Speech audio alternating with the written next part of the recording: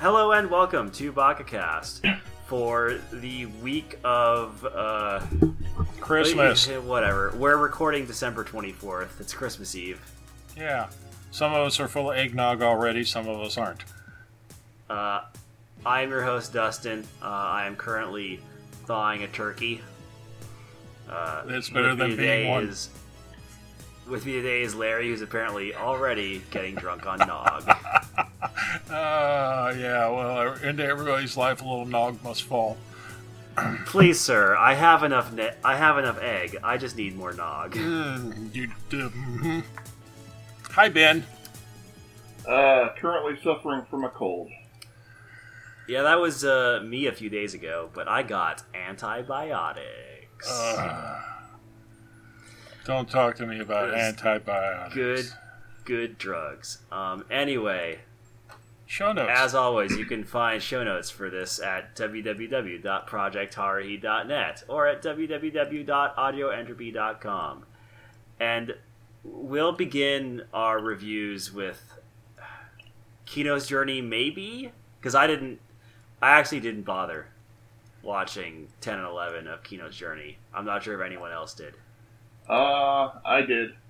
Okay. Good for you. Did you, Larry? No. Okay. Do you want to just, briefly recap what happened, maybe?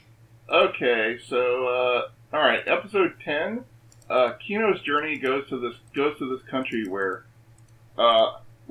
she heard rumors that, everybody in the country was, supposed to be really rude. But when she goes there, everybody's really nice to her. And then, she stays there for 3 days, befriends this cute little girl who's the daughter of the innkeepers who took her in, and she gets, actually this is the one where she gets the woodsman pistol. Oh, yeah? And, because, the guy, the gun shop owner just gives it to her. He's like, well, I'm not using it anymore. Yeah. So it's so everybody treats her, treats her like a dignitary, giving her anything she could possibly want.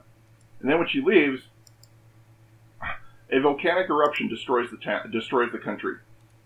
And she gets in the very end, they sent her on her way with some food, and in the bag of food was a letter that said they knew the volcano was going to erupt and destroy the country, and they realized that that they had this reputation for being really rude, but they wanted to go out. They wanted to go out with a better reputation and actually be remembered for being nice. Yawn. Okay. Interesting. Yeah. And so that was that episode. It's okay. Episode 11 is actually Kino's origin story. Where she turns out she's from this what's known as the country of adults, where children, when they reach their 12th birthday, they are forced to submit to this surgery that supposedly turns them into adults.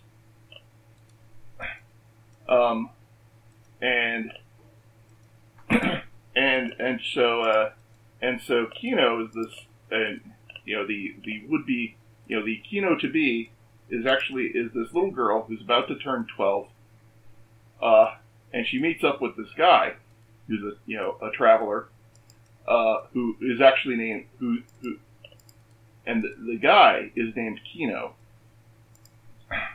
and he gets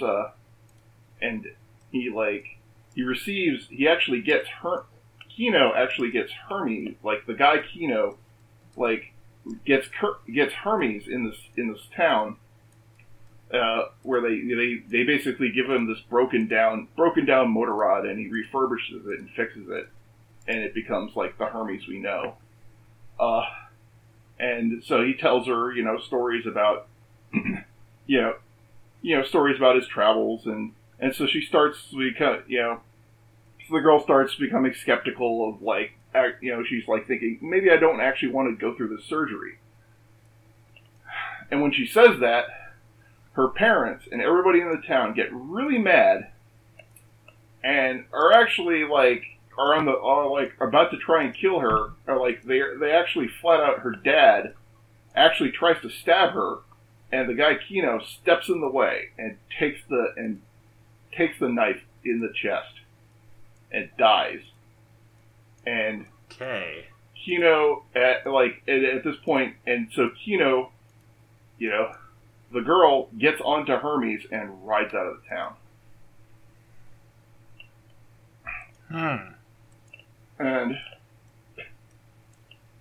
And she takes the name Kino, because previously, as a child, she didn't have a name. Okay. Yeah. Well, maybe the first character we've run across that was no name, but it's been a while. It just sounds like a very generic origin story. Well, after the discussion I heard before we started recording, the last episode, okay. Oh, the last episode is definitely a change of pace. I'll just tell you that. Good. So you gonna rate them, or are you just gonna? Actually, I kind of like them. I'll give them 4s. All right, let's move on to MMO Junkie episodes 10 through 11. So I like how this ended, but man, it took a while to get there. And as cute as episode 11 was, it was also very slow as well, in just terms of like, there's a lot of scenes. Episode 10. I actually didn't watch episode 11. I didn't get around to that, which is like the sort of post-ending OVA. But episode 10, I liked how it ended, but it was, a lot of it was kind of the two main characters like doing vaguely romantic things and then freaking out about it for a few seconds before doing the next vaguely romantic thing and freaking out about it. And it just kind of got repetitive.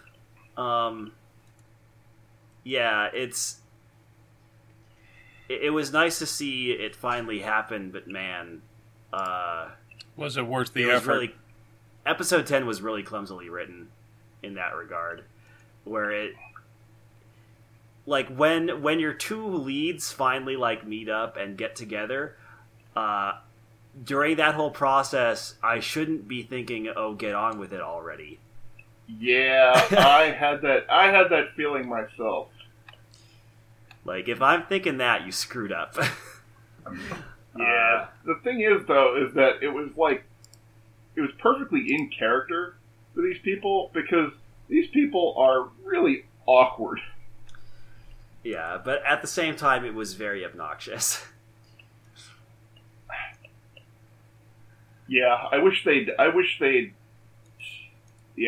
episode had been tightened up, and like the awkwardness should have been just left for like the first half of the episode. Yeah. And then for the rest of the episode, they should have just tried to go a little bit further in developing their relationship.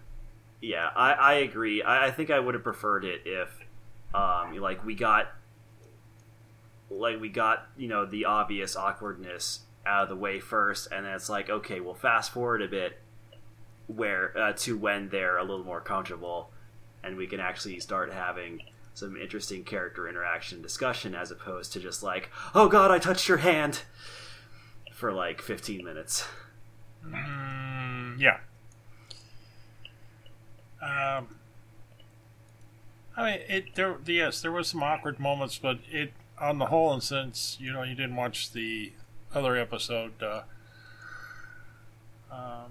I've seen worse. I've seen better. Yeah, I mean, like, it's certainly not bad. Yeah, it's just less of a exciting sort of conclusion than I would have liked. it ended up in a good place, but it took way too long to get there. Yeah, which is why I'm going to give this episode a 3. Yeah, same here. Okay. Yeah. Episode 11 was very cute and funny. Yes. It's actually structurally it's 2 mini episodes really. Like the first half of the episode actually shows Moriko and Sakurai, after episode 10, they seem to have gotten a little bit more comfortable with each other, and at the end of the part, they agree to go to a hot spring with Koiwai. Well, that was instead of it was like, well, wait a minute, I don't want her to think I'm entrapping her. I know, that's my best friend. And then he says, okay, and he says that story is for the OVA. Yeah, and the second half of the episode is this surreal dream sequence where Moriko and Sakurai are falling asleep at their computers, and they end up in the game as themselves. Yeah, and they imagine this just bizarre mashup of the game and their lives. With all the various characters showing up in interesting roles, and that was really fun. I'm going to give episode 11 a 4. Yeah, I can give it a 4. And I'm going to give the series as a whole a 4. Yeah. Believe it or not, Benjamin, you and I are in agreement. It's no to roll out the red carpet or anything, but yeah, we're in agreement. Yeah, I'll probably give my full score for the series after next time we record, after I watch episode 11. Right now, I'm kind of waffling between a 3 and a 4. Because as much as I liked it, I also had a lot of issues with sort of the pacing in near the end of it. So, but yeah, regardless of where I end up falling on it, I still think it's a pretty solid rom-com, and the fact that I even made it all the way through a rom-com should say good things about it. Because normally I just bounce off those real quick. I need to bring up something really quick. You're starting to break up, and it sounds like... Oh, I am? Sounds like your wireless is trying to fail on you. Yeah, that happens a lot. I'll just hope it ends up being okay. Check the chat. If you see me go hello, hello, that means you vanished. Alright, sounds good. So moving on to... I just lost the list. There it is. Magus Bride, episodes 10 and 11. Wait a minute, I didn't hear that. Magus Bride, yes. These episodes were so beautiful. They were. Yeah. Let's see, I'm trying to remember. This is where she went to the land of the dragons, right? Yeah. So a Selkie shows up and with the older version of one of the dragons she met in episode 3, and they basically take her to the land of the dragons, and she gets to learn Elias's backstory. And she starts carving her wand. Yes. Yep. And she comes to find out Elias has got quite a backstory. Yeah. I like the idea of, and this explains some of why Elias behaves the way he does as well. In that Elias didn't really start out as a normal human wizard or a normal even sort of fae kind of creature. He was just picked up one day by a wizard, and that wizard basically taught him how to interact with society. Yeah, and that gets back to a discussion we had earlier in the season, where I was talking about my notion that Elias at some fundamental level doesn't really get how human relationships work. Yeah. Oh, definitely. And I can say definitely. This goes into a lot more depth about that, because it shows that like everything he knows about human relationships is something that he had to learn later in life, and so so it's not something that he just he knows by instinct, like the way a regular human would. Yeah. Yeah. And so that really illuminates like how he treats Chisei, and it shows that the way he treats Chisei is definitely not ideal. Even if for her it's like better than anything she's ever experienced in her life.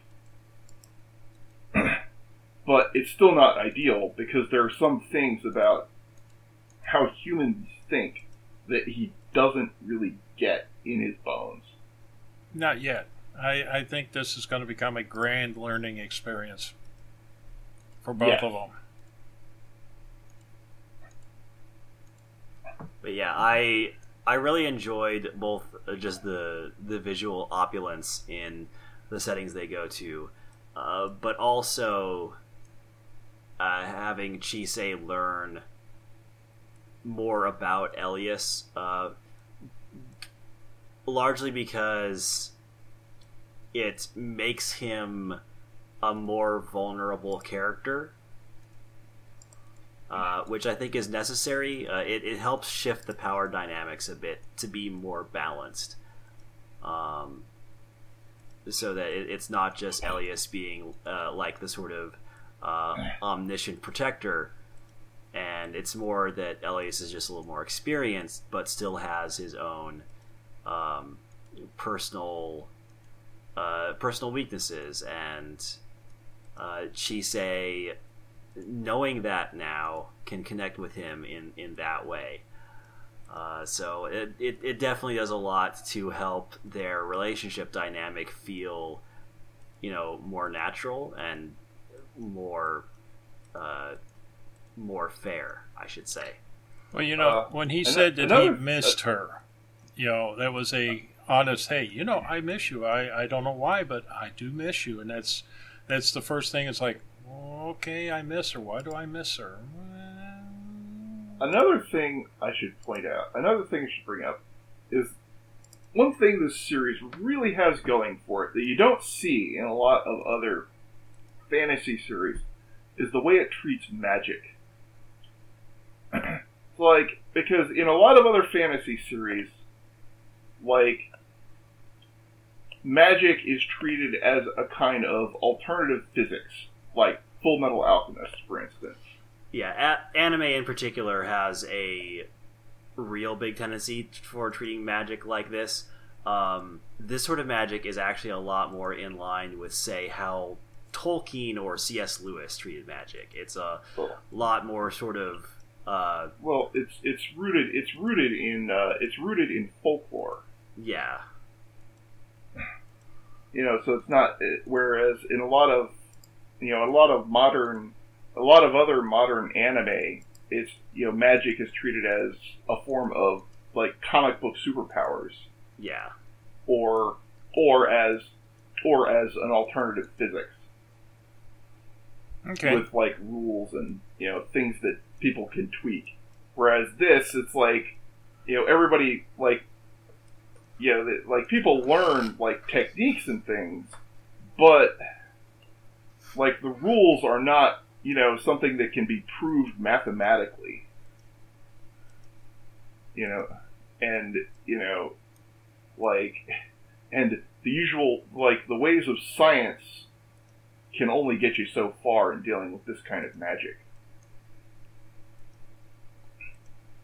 So I think the way this show treats magic is really fascinating. Yeah, I really enjoy it. I'll give both of these episodes 5s. Yep. Yes. Alright, so let's move on to Altair. Are we starting on episode 21 or 22? 2021. It's the four battle. It's something until 23. Yeah, it's something until 23. I'll figure it out. Yeah, we'll just start talking and... Basically this whole arc deals with the siege of Cielo. Yeah, one giant siege. Although it takes off, it goes off into another city as well. Towards the end, and that was kind of cool. Yeah. So episode 22 is honestly probably not going to be a whole very interesting to talk about because it's largely like battle tactics. It's like those episodes of Legend of the Galactic Heroes where it was literally the entire thing was just ships shooting at each other. Yeah. That's sort of what Altair 22 is. Sunk my battleship. Yeah. Although, let's see. I think it was episode 20. It was episode 21 where Mammoet counter traps the Empire, the Imperial Army. Yeah, General, whatever his name, Pino. Close. Yeah. Hey, you're asking me to remember more than 2 days anymore is rough. Right.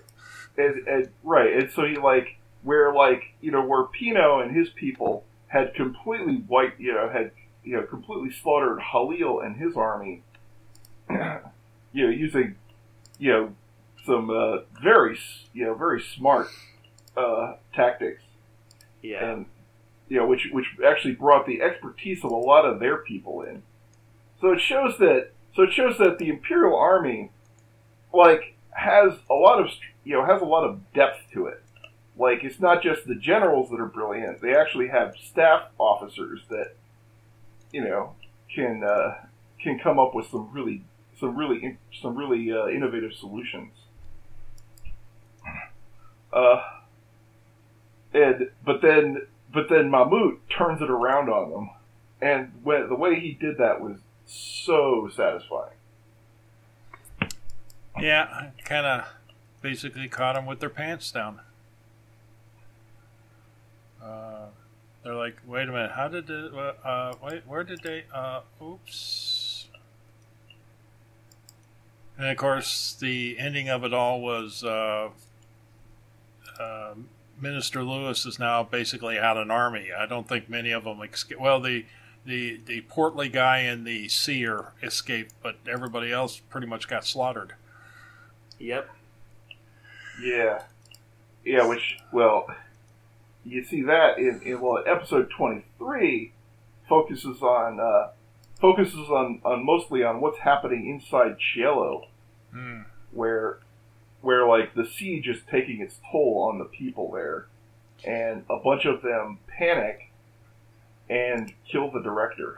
Yep, sell him out. Yeah, and so we get, the dramatic speeches in this episode were a little much at times.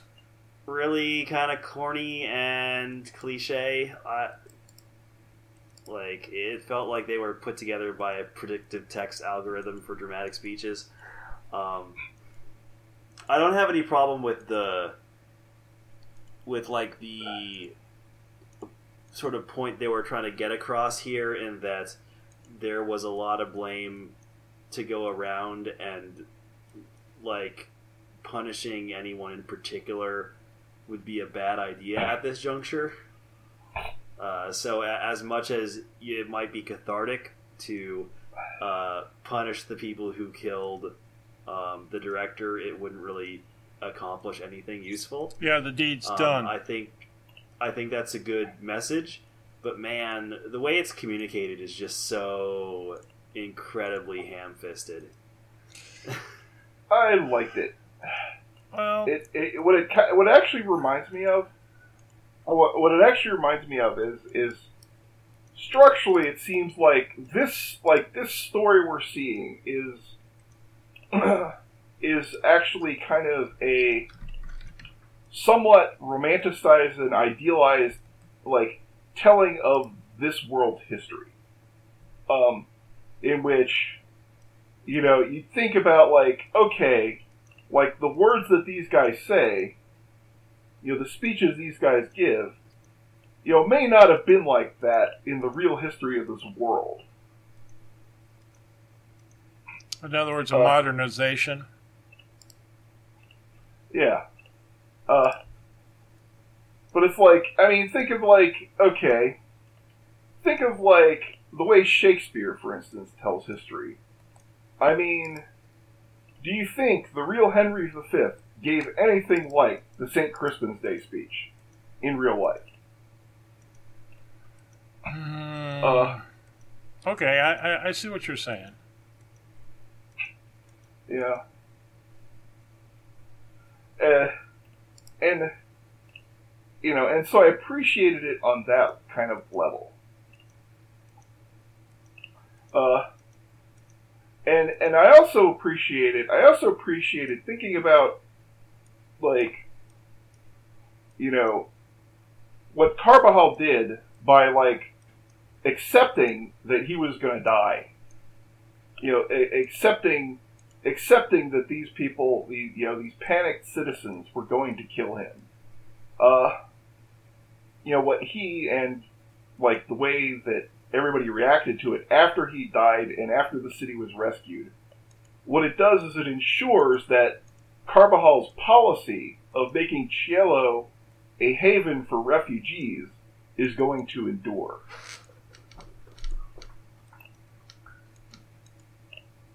And so that gave me a very satisfying sense. Yeah. Okay, I see where you've meandered to here. Yes.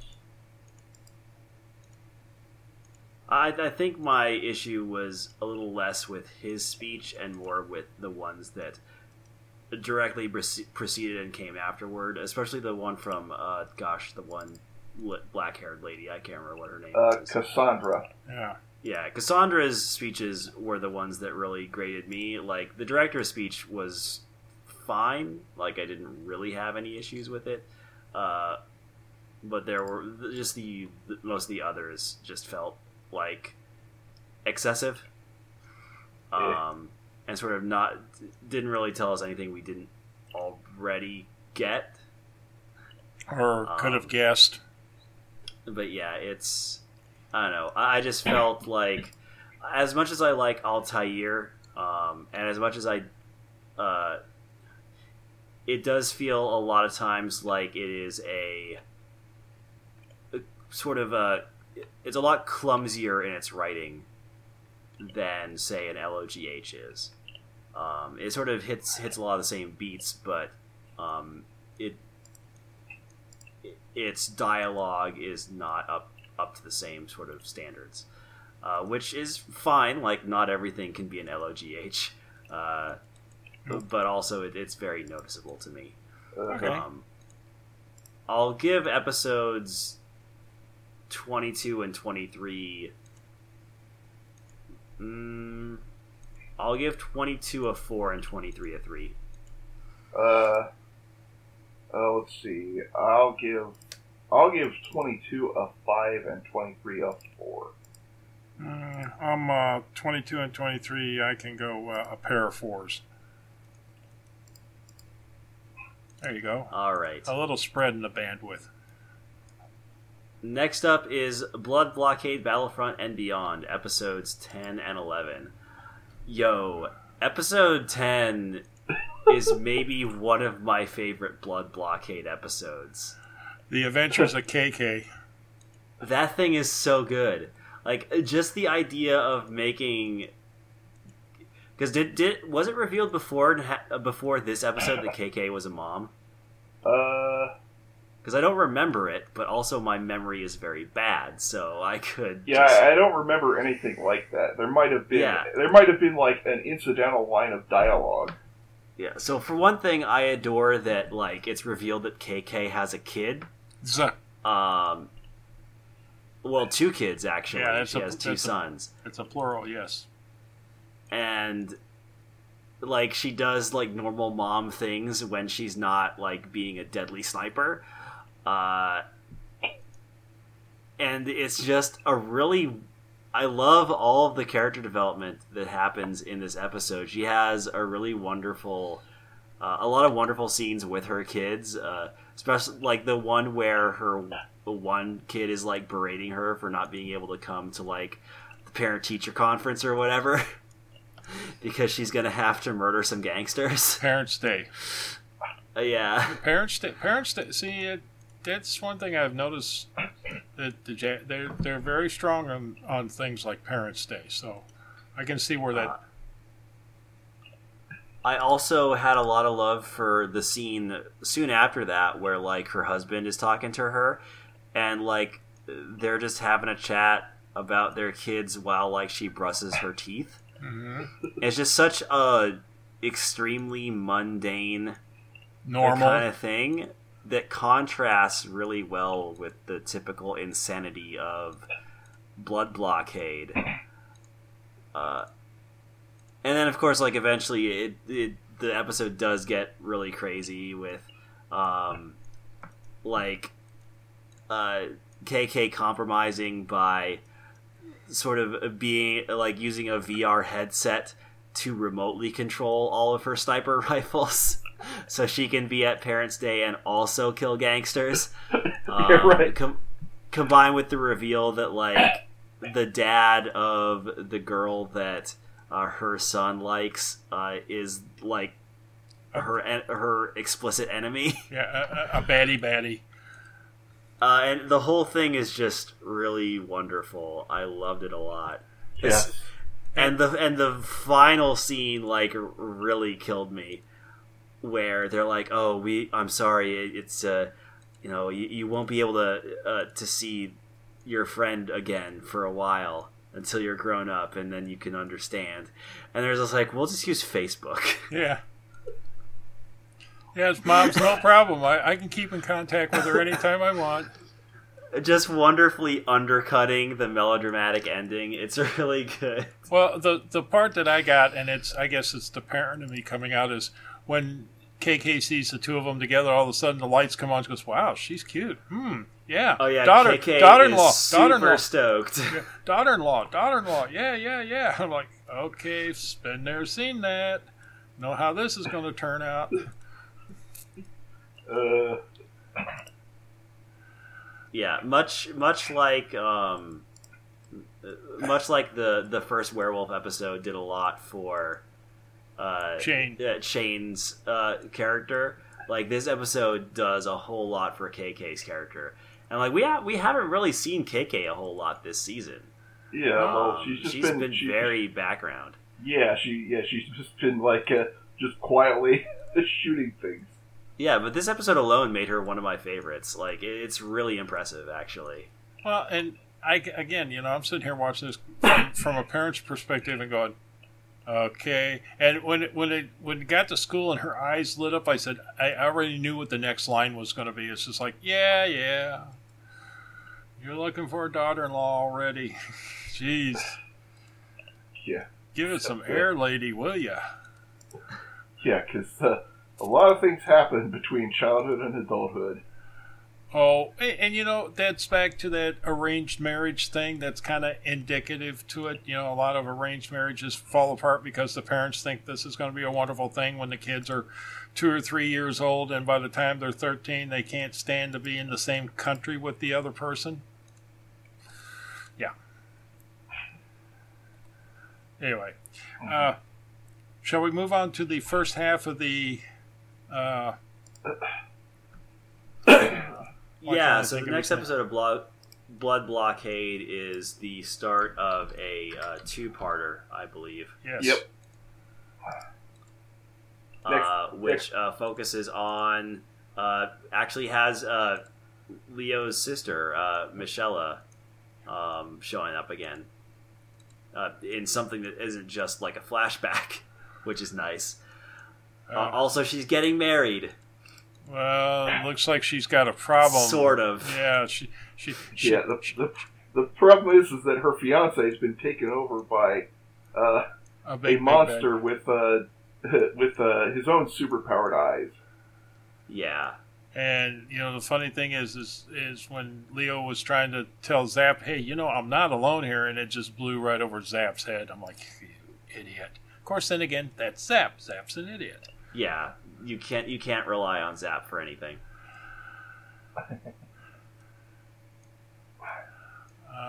Well, I did see the next episode. Well, good for you. I'm sorry. I'm I'm in this kind of a mood. Excuse me if I'm a little terse at times. There's a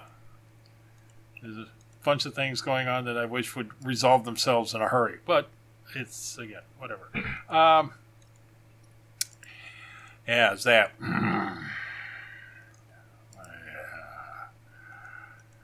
So, really, there's not a whole lot to say until the other half of the episode kind of airs. Yeah. So, right. Yeah. Next episode. I feel we should. I feel like we should skip rating. Yep. I'll definitely rate the KK episode 5. Oh yeah. If you didn't, I think I'd even have to raise a stink about that. Yeah. I think I'll skip out on rating this 2-parter though. Yeah, because it left itself in enough of a cliffhanger that you're not really sure where you're going because you got pieces and bits, but you didn't have enough to come to a conclusion. So I'm with you. Well, yeah, the episode 10 is all about sort of, getting Leonardo, getting Leonardo into trouble, and then the next episode shows how he gets out of it. Yeah. So we will talk about that next week, folks, or next time I especially loved the title of episode 10, Brat-a-Tat Mom. Yeah. Oh yeah, the title is very good. All right. KK, it's like, and I love it, they give her bio, this, that, female, age, unknown. But at the bottom it says married with 2 kids. So, we know at least she's not 16. Or she's not 16. Well. Anyway, moving right along. Yeah, so let's talk about Juni Taisen, episode 11 through 12.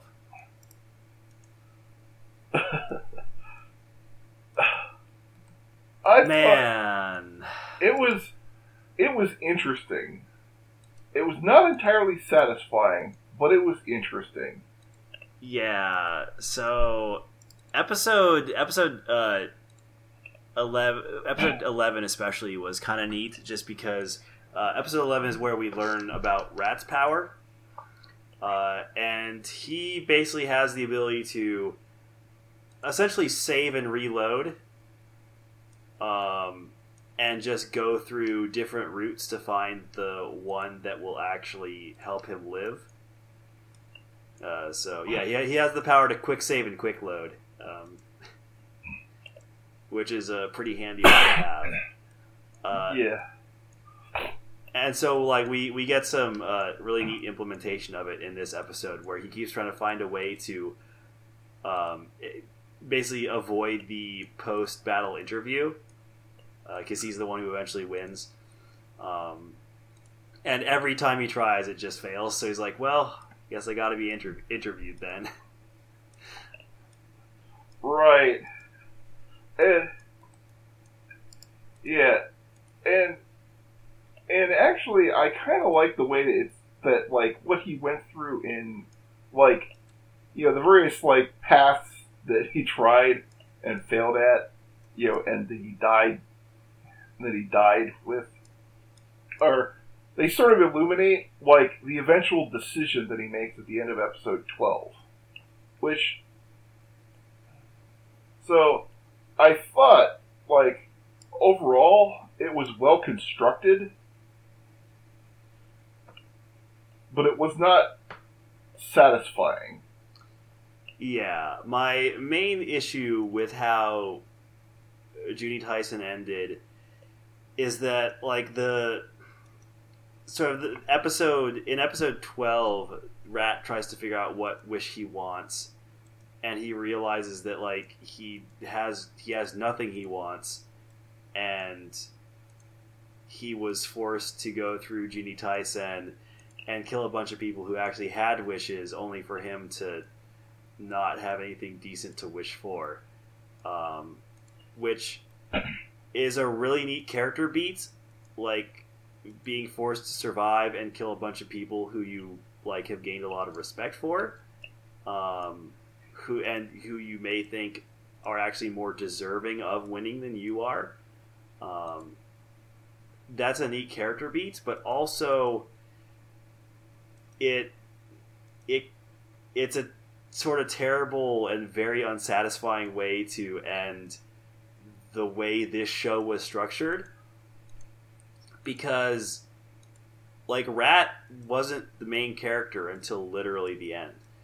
In fact, there were very few characters that were the main character until the episode in which they starred in. And that was kind of a consistent problem with Juni Taisen, is that sort of in the background it wanted to do these interesting character beats, but it was constantly stymied by the fact that I couldn't really muster up enough emotion to care most of the time, because the character beats never mattered for more than the episode that it happened in. Like, at the most, we had Tiger's backstory influence the next episode, and have an effect on Ox, and that was like the most we ever got. So I can see a version of Juni Taisen where this ending works for me. A version where it had a more traditional structure, that focused more on Rat, maybe focused more on a few particular characters and their interactions, rather than giving everyone equal time. But that isn't what this show ended up being, and so it just feels like I wasted a lot of time to get an ending that matters for a character I never really had any attachment to. Well, yeah, I didn't have a problem getting attached to the characters. That's just the way I am. I can like in the moment, like in the episode where they're profiled, I can kind of start, I can see where the character is coming from, and I can start rooting for them. That's just, that's just the way I am with, how I approach characters. Now, the fundamental problem I had with this show was its cynicism about war and politics, which I think is fundamentally false. Because the thing is, in the modern day, wars don't just happen because a bunch of power brokers behind the scenes, pull the strings of society and politics. Modern day wars happen because people believe in them. And, even though, some people, sometimes elites can manipulate people, but they can't just, go and do things in contravention of the people's will, at least not in the long term. Eventually, wars without the, without buy-in from the people, are not sustainable. I mean, we've literally seen this happen multiple times in just America. Like, we had the most famous example being Vietnam, but we also saw that happen in Afghanistan, where eventually people got tired of it. They're tired of it now. It became, it's still tired of it, and became unsustainable. And even the people who wanted to keep doing it had to, sort of pull back at least a little bit to sort of appease where the general public opinion was going. Well, yeah, the idea that you can just keep wars going on forever is just it's silly. Well, Lyndon Johnson, when he decided not to run for president, one of the big reasons he didn't run for president and quietly kept until he wrote his memoirs is the Tet Offensive and the body bags started coming home, and he just like, what am I doing? I can't get out of this. I can't stop it. I can't control it. I'm going to dump it in somebody else's lap.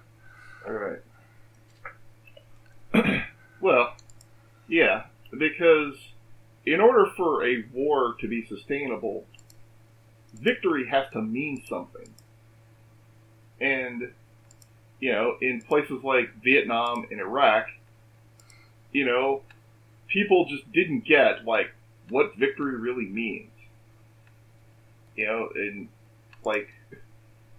it just was not possible, because people didn't really get, what it would mean to really win, because there was a fundamental confusion about that. Well, it was meant that you can't keep it going like that. It was the World War II mentality, We wear uniforms, we know who the bad guys look like, this, that, and the other thing, and then you get to Vietnam and there's no uniforms. The guy planting rice has got an AK-47 buried next to him, and the minute you walk by, he pulls it out of the rice paddy and shoots you. And it just they wanted a war that was going to end like the Second World War, and it can't happen anymore. Those wars don't exist. Yeah. So yeah, and just the fundamental the basic structure around this around which the Junie Taisen is even designed just has no real relevance to the real world, and that makes Junie Taisen ultimately an empty show. Although it had some interesting takes on on various issues, especially with Tiger's story and their take on PTSD. I thought that was really well done. I actually liked the Snake and Dragon story, because what that showed was the unintended consequences of redistribution without without follow through.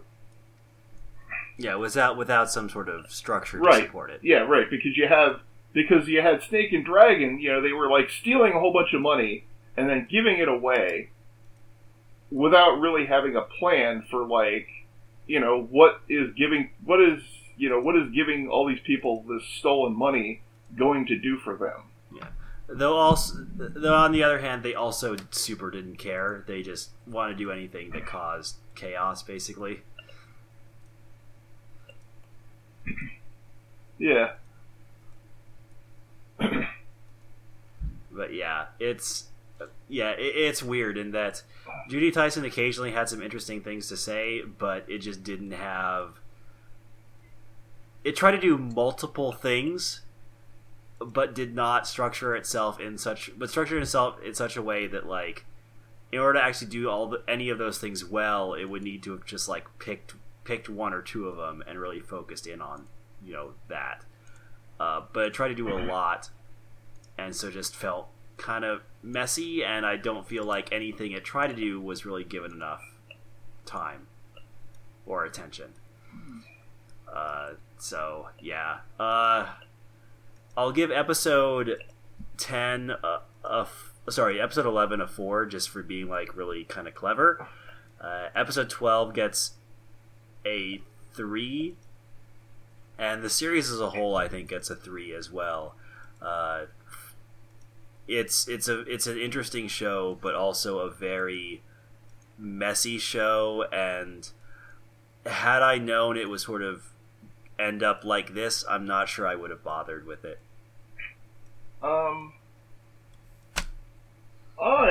I'm actually going to give episode 11 and 12 4s, and except I'm going to give the series as a whole a 3, because I think due to its mindset, it ends up being less than the sum of its parts. Yeah. All right. Let's move on to Garo, episodes 10 and 11. I really appreciated with episode 10 that it shows the collateral damage of superhero fights. I was thinking exactly the same thing, actually. It's like, it's actually showing what a fight scene like this would actually look like if it occurred in a city. Right, like, because in episode 8, you got, like, Garo, you got Sword and the, and the Knight, like, just, like, wailing at each other and, like, throwing each other around the city and, like, crashing into buildings and wrecking things all over indiscriminately. And, like, and episode 10 shows, like, that there were real people under that rubble. I really appreciated that. That's something you don't see in a lot of superhero type shows.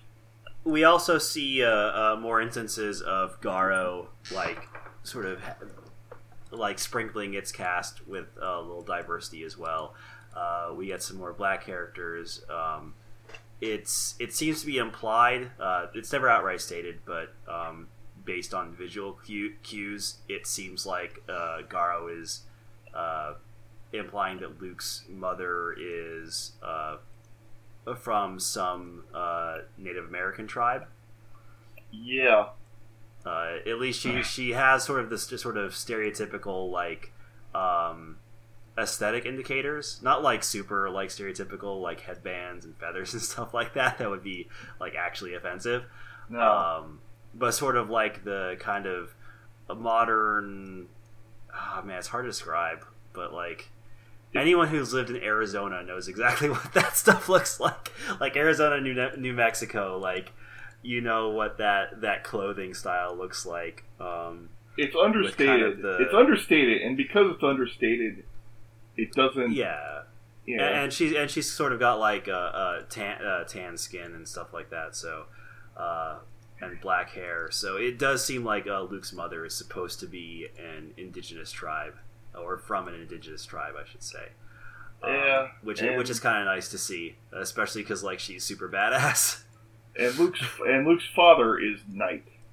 Yeah, and Luke's father is an asshole. Gee, tell us how you really feel. Sorry. Even before he got corrupted by the book, he was kind of a jerk. Yeah, right. Because in earlier episodes it was showing Luke trying to train to become a Makai Knight, and his father just, like, smacking him around, like, saying, "Get stronger."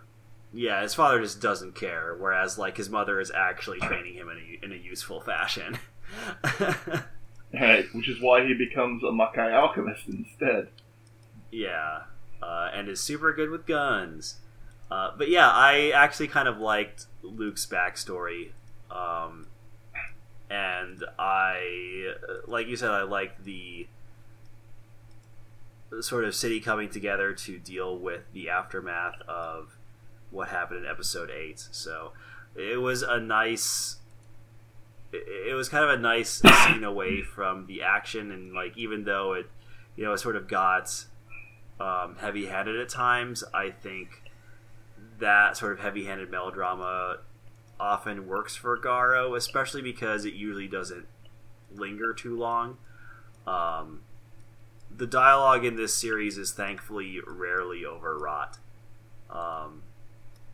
It's usually pretty snappy, so kind of more blunt and melodramatic dialogue doesn't really bother me as much, just because it doesn't overstay its welcome.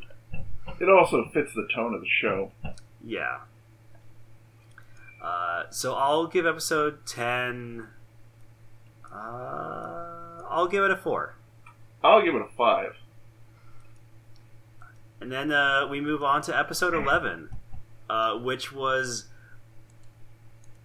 kind of a goofy episode, honestly. At least for Garo standards. Because, like, in episode 11, there is a sheriff who is already a horror, who convinces this entire town that's basically Texas, like a sort of a representation of a random Texas town, and convinces them that Sword is actually a serial killing kidnapper or whatever. And so you have this entire town like out to get Sword and trying to recapture Sophie to try and save her, complete with this crazy old lady bringing out a minigun to shoot at Sword. That was hilarious. It gets wild. Yeah, they're bringing out like bazookas. Yeah. It's also very accurate to America because everybody has a gun. Not everybody, but yeah. Yeah, I know. Most everybody. We'll go with most everybody. But yeah, it's kind of a goofy episode, but I enjoyed it actually. Well, goofy anime sounds like could be relaxing. Yeah, I do think Sophie. I was a little disappointed by how much time Sophie had to spend, like, sort of yelling and screaming and being, like, kidnapped. Because in the other episodes, she was, I don't know, a little more sassy and had more survival instincts. But other than that, like, I enjoyed this episode a lot. Fathomless, like, I've seen Fathomless Blue comment on Garo. Fathomless Blue does not like Vanishing Line at all at this point. I don't know, like, I could see not digging the show. I'm still enjoying it. But also, like, I don't think it's any worse than the first season was. Like, I think it's at the very least, like, just as good as the first season of Garo anime, and occasionally better. So, yeah, I don't know if that was Blue. I'm sorry, but I don't get why you hate this show so much. I still like it. So I'll give episode 11 a 4 as well. Yeah, I'm gonna give it a 4. Anyway, I think it's on to Inuyashiki episodes 9 through 10 now. Man, 9 and 10 were really... I guess I'm not sure exactly what they were building up to, if this was going to be the conclusion. Like, why even have Hiro's, like, temporary change of heart if this was how it was going to go down? Granted, this might change for episode 11, but honestly, it feels like if you just stuck episode 9 in, like, as sort of the escalation of the one episode where he kills 4chan, like, and just cut everything else out that came between that episode and 9, like, I don't really feel like anything significant changes. And it's especially bothering because episode 9 just felt more like, yeah, let's just spend another episode watching him kill a bunch of people. It's like, yeah, we already hate the dude. Like, we don't need more of that. I I don't know. And then I had a whole issue with like, with Inuyashiki's daughter. I think it's Marie. Is it Mari? How we're supposed to super care about her, even though she's been in like 2 episodes and was kind of a jerk for the first one. And like a lot of her screen time is just like walking around, talking with a friend, being kind of a jerk to the one guy who's actually trying to help Inuyashiki, and then being a damsel. I just don't understand why we're like the end of episode 10 clearly is meant to be a super dramatic moment where it's supposed to be super sad for Inuyashiki. But mostly I'm just like, I don't care about Mari. Like she's a nothing character who got 0 development time. Because most of the time of episode 9 where that could have happened was spent watching Shishigami kill a bunch more people. If you can't tell, I have a lot of issues with how this show was structured. Oh, I disagree with you there. I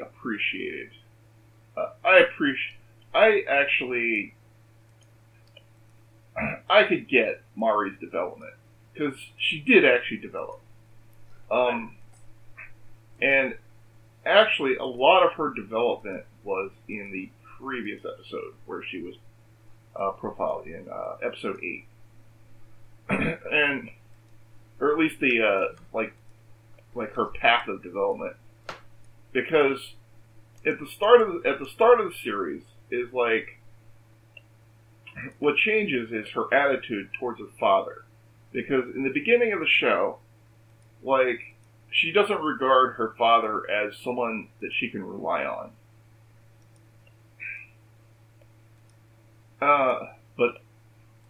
But by the end,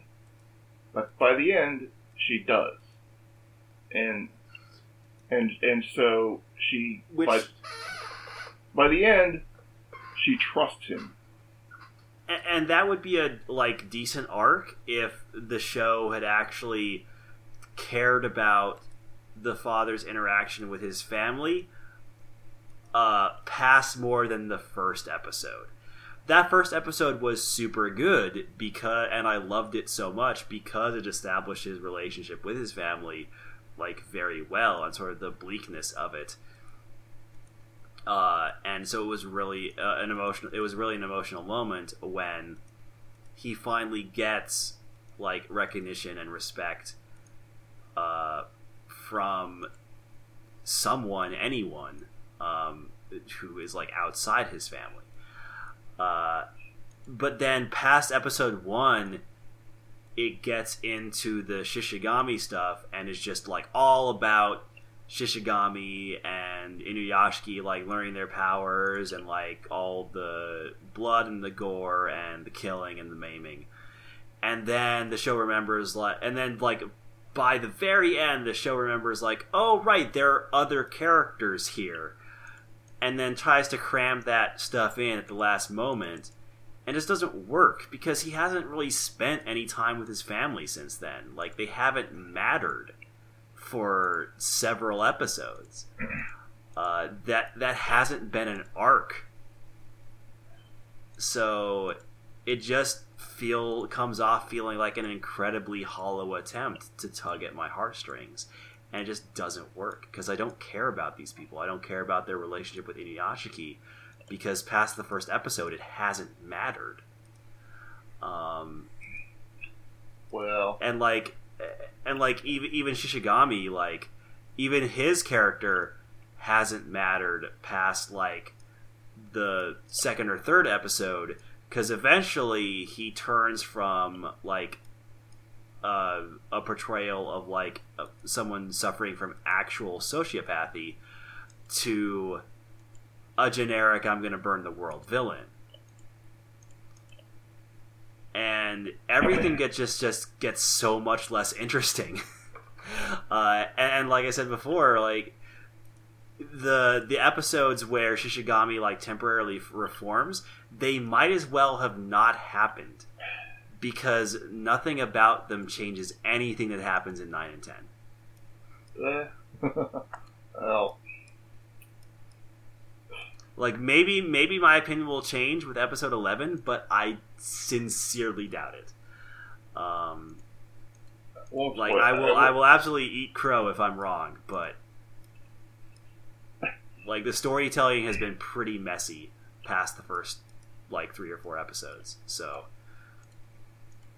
well, with the exchange between Inuyashiki and Shishigami actually reminded me of the movie Falling Down, where we're in that movie, it's about Michael Douglas, just like goes on a rampage, and Robert Duvall plays this cop who's like tracking him down,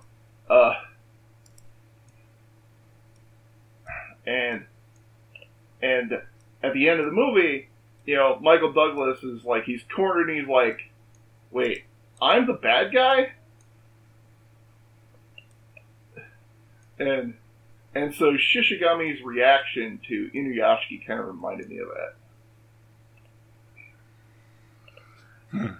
Yeah, I mean, like, that could also be an interesting thing to take, like an interesting like arc to have, but also as Shishigami's character was previously established, he shouldn't care about that.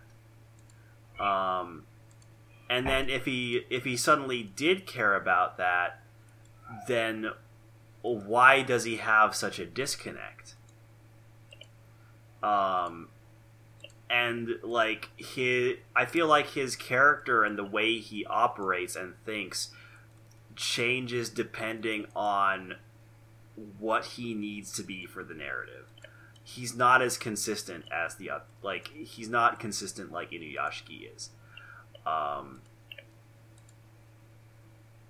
It's just really frustrating because there's a lot of cool stuff that this show could have explored.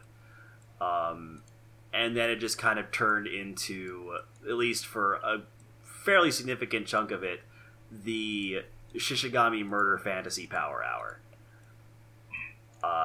And that took up a very large portion of the show. And it just wasn't, and like past like the first episode or so where we sort of learned the full extent of what he could do with his murder powers, it just felt excessive. And just completely unnecessary. I can agree with that. Yeah, so, man. I disagree. I give episode 9 a 1.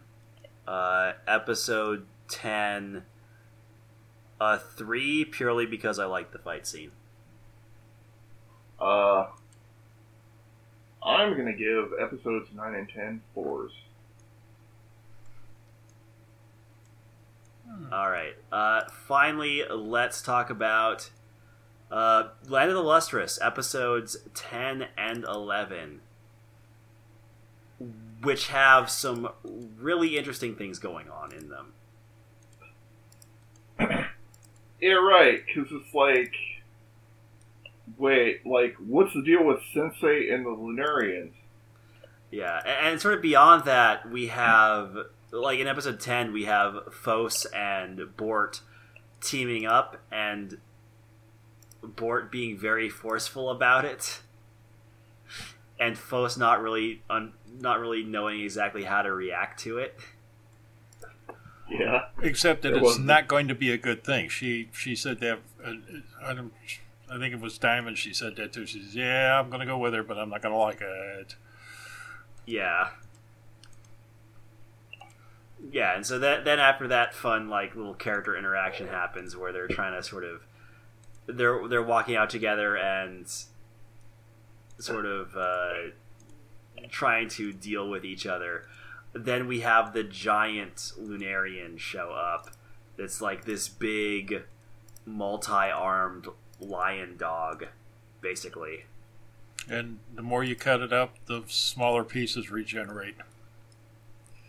Yeah, and we have this like really kind of cool scene in their home temple where it's very reminiscent of in Jurassic Park, where you have that one section that's basically a slasher film, but it's velociraptors with like the kids trying to evade them like in the kitchen.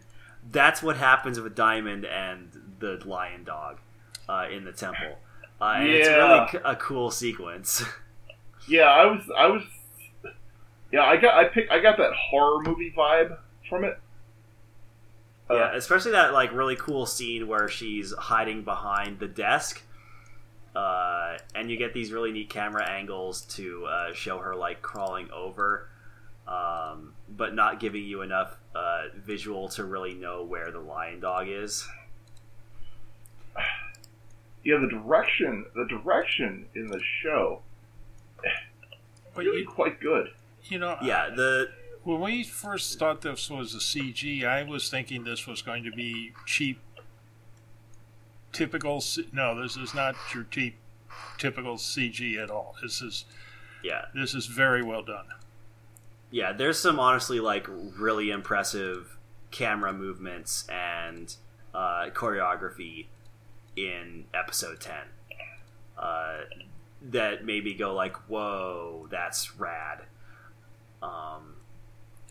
Well, it's really a really wonderfully shot episode all around. Like especially like the scene where Diamond like finally just stops, is like, no, I'm not going to run anymore, and she starts destroying the lion dog and like breaking up parts of herself in order to do it, and like slashing at him with her severed arm. Like it's such a cool sequence. Well, my fun part of that one was at the end when they're putting Diamond back together, and she was, wait a minute, there was cute puppies, and I missed the cute puppies. Oh, yeah. So then we get to episode 11, where there turns out that when Diamond defeated it, she didn't really defeat it; she just split it. So now you've got smaller ones to deal with, and that's when Alexandrite goes berserk. Yeah. Well, it looks like that she's not ever supposed to see a Luminarian, because when she does, she flips out completely. Yeah, she basically goes Metal Gear Rising Revengeance. And yeah, so that was a really neat sequence where her hair turns red and then she just annihilates one of the lion dogs. This sort of culminates in a just giant, like, just a ton of lion dogs, like little puppies. Yeah, actually, they gave a number. It was what 102. They split it. It was 108. 108. Yeah. Okay. Because you saw when they gathered all the puppies, and they counted up to 107, and then there was one left over. The one Cinnabon had ended up with. That has to be significant, right? There's probably some significance behind that number. Yes. Yes, 108 is a very significant number in Japanese religion. Yeah, that's what I figured. I'm just not sure why it's significant exactly. I don't know. It's something to do with their numerology. I see. I'll have to look that up maybe. Yeah. But 108 comes up a whole lot in like references to Japanese religion. Yeah, I just really love Bort and Fos's reaction, especially Bort's reaction to all the puppies, and that Bort like really wants to kill them, but she cannot bring herself to slice the tiny dogs in half. And then they all go back together and cuddle around Sensei. It's like, huh? Yeah. Yeah, and then we have the scene where they're all sleeping. Yeah. And it turned out that when they turned back into a big lion dog, it ended up being tame and not aggressive anymore. Yeah. Which was kind of nifty.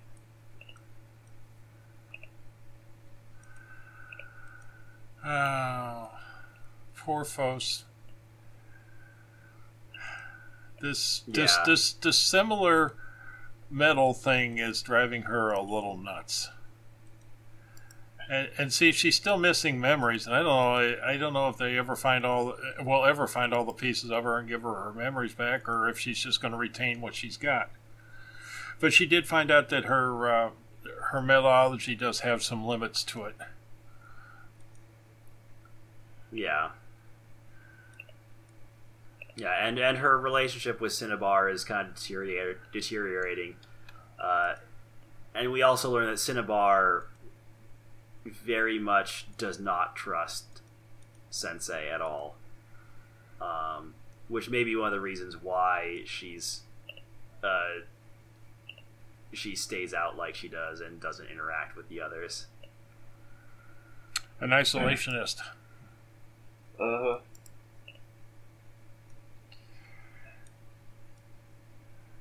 Okay.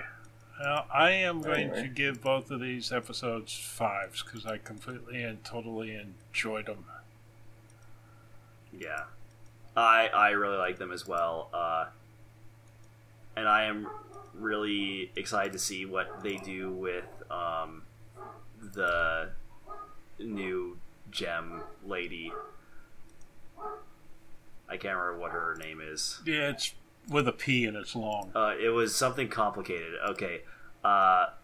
Podpardsha. No, Podparadsha. There we go. Yes. Good heavens, some of these gem names, I swear.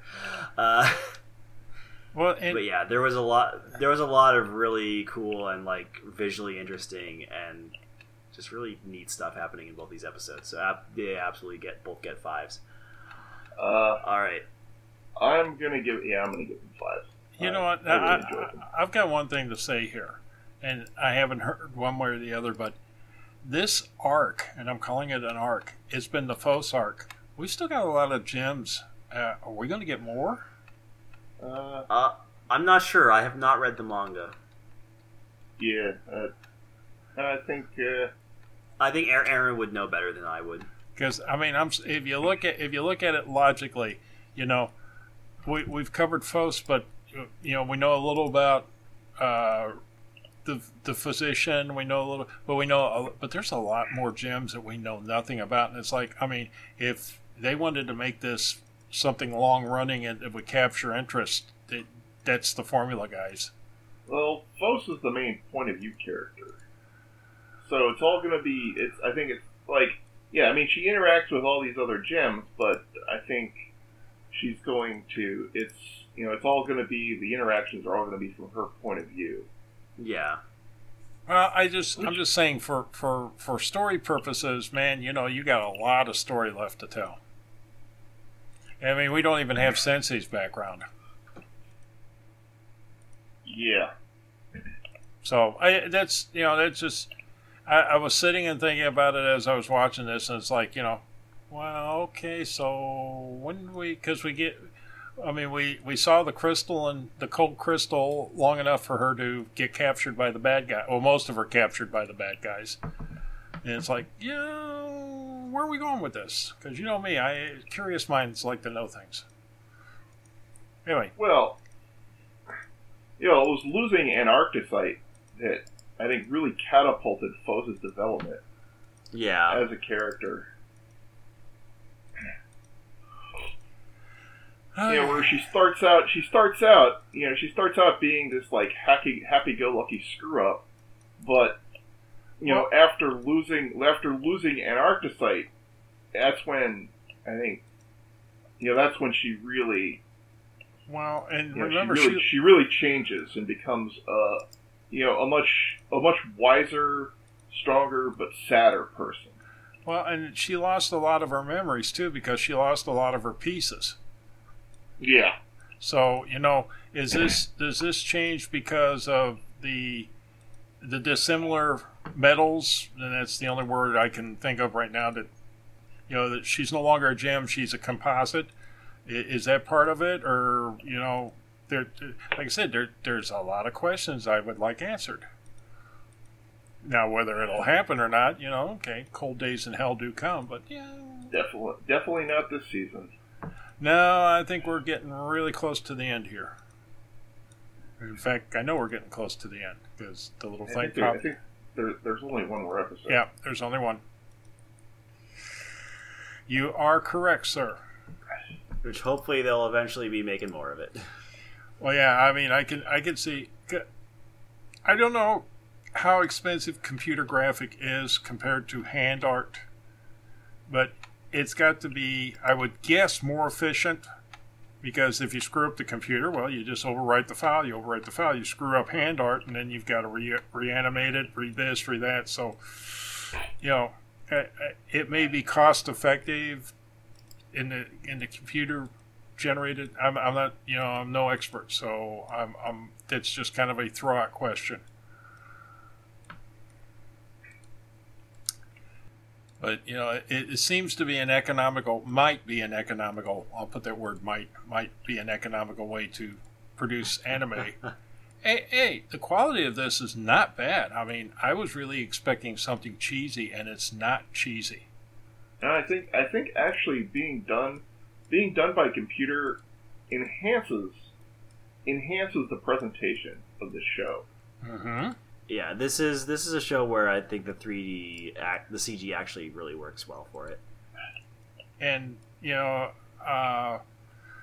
if you've got a winning formula and it's not breaking the bank to produce, I mean, we've watched anime that have been questionable in the amount of episodes that they've had, and all hand drawn. So I'm just kind of like, yeah, okay, guys. Okay, that's my 2 cents worth. I haven't said a whole lot tonight, so I just said a little bit more. Uh-huh. And I brought silence to the audience. I think we're done. I think we're done with the show for now. Yep, I agree.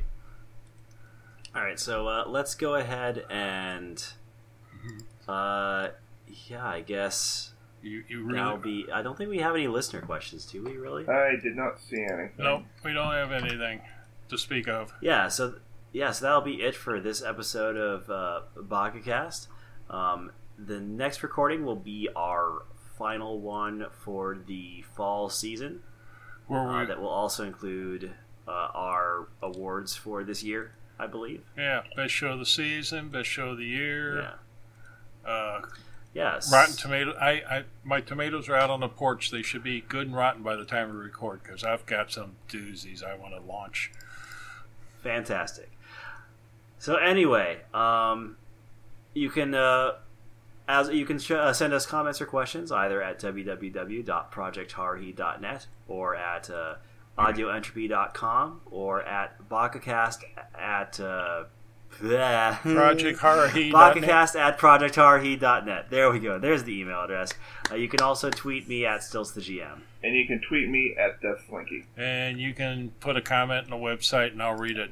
I do read the website. Very few people think I don't, but then they leave little comments and go, oh, wait a minute, you answered that. You actually read this. Well, yeah, I own it. I read it, damn it. Hello. All right. Anyway, without further ado, Ben. Dustin. 3, 2, 1. Kirabosh. Ho, ho, ho. Ho.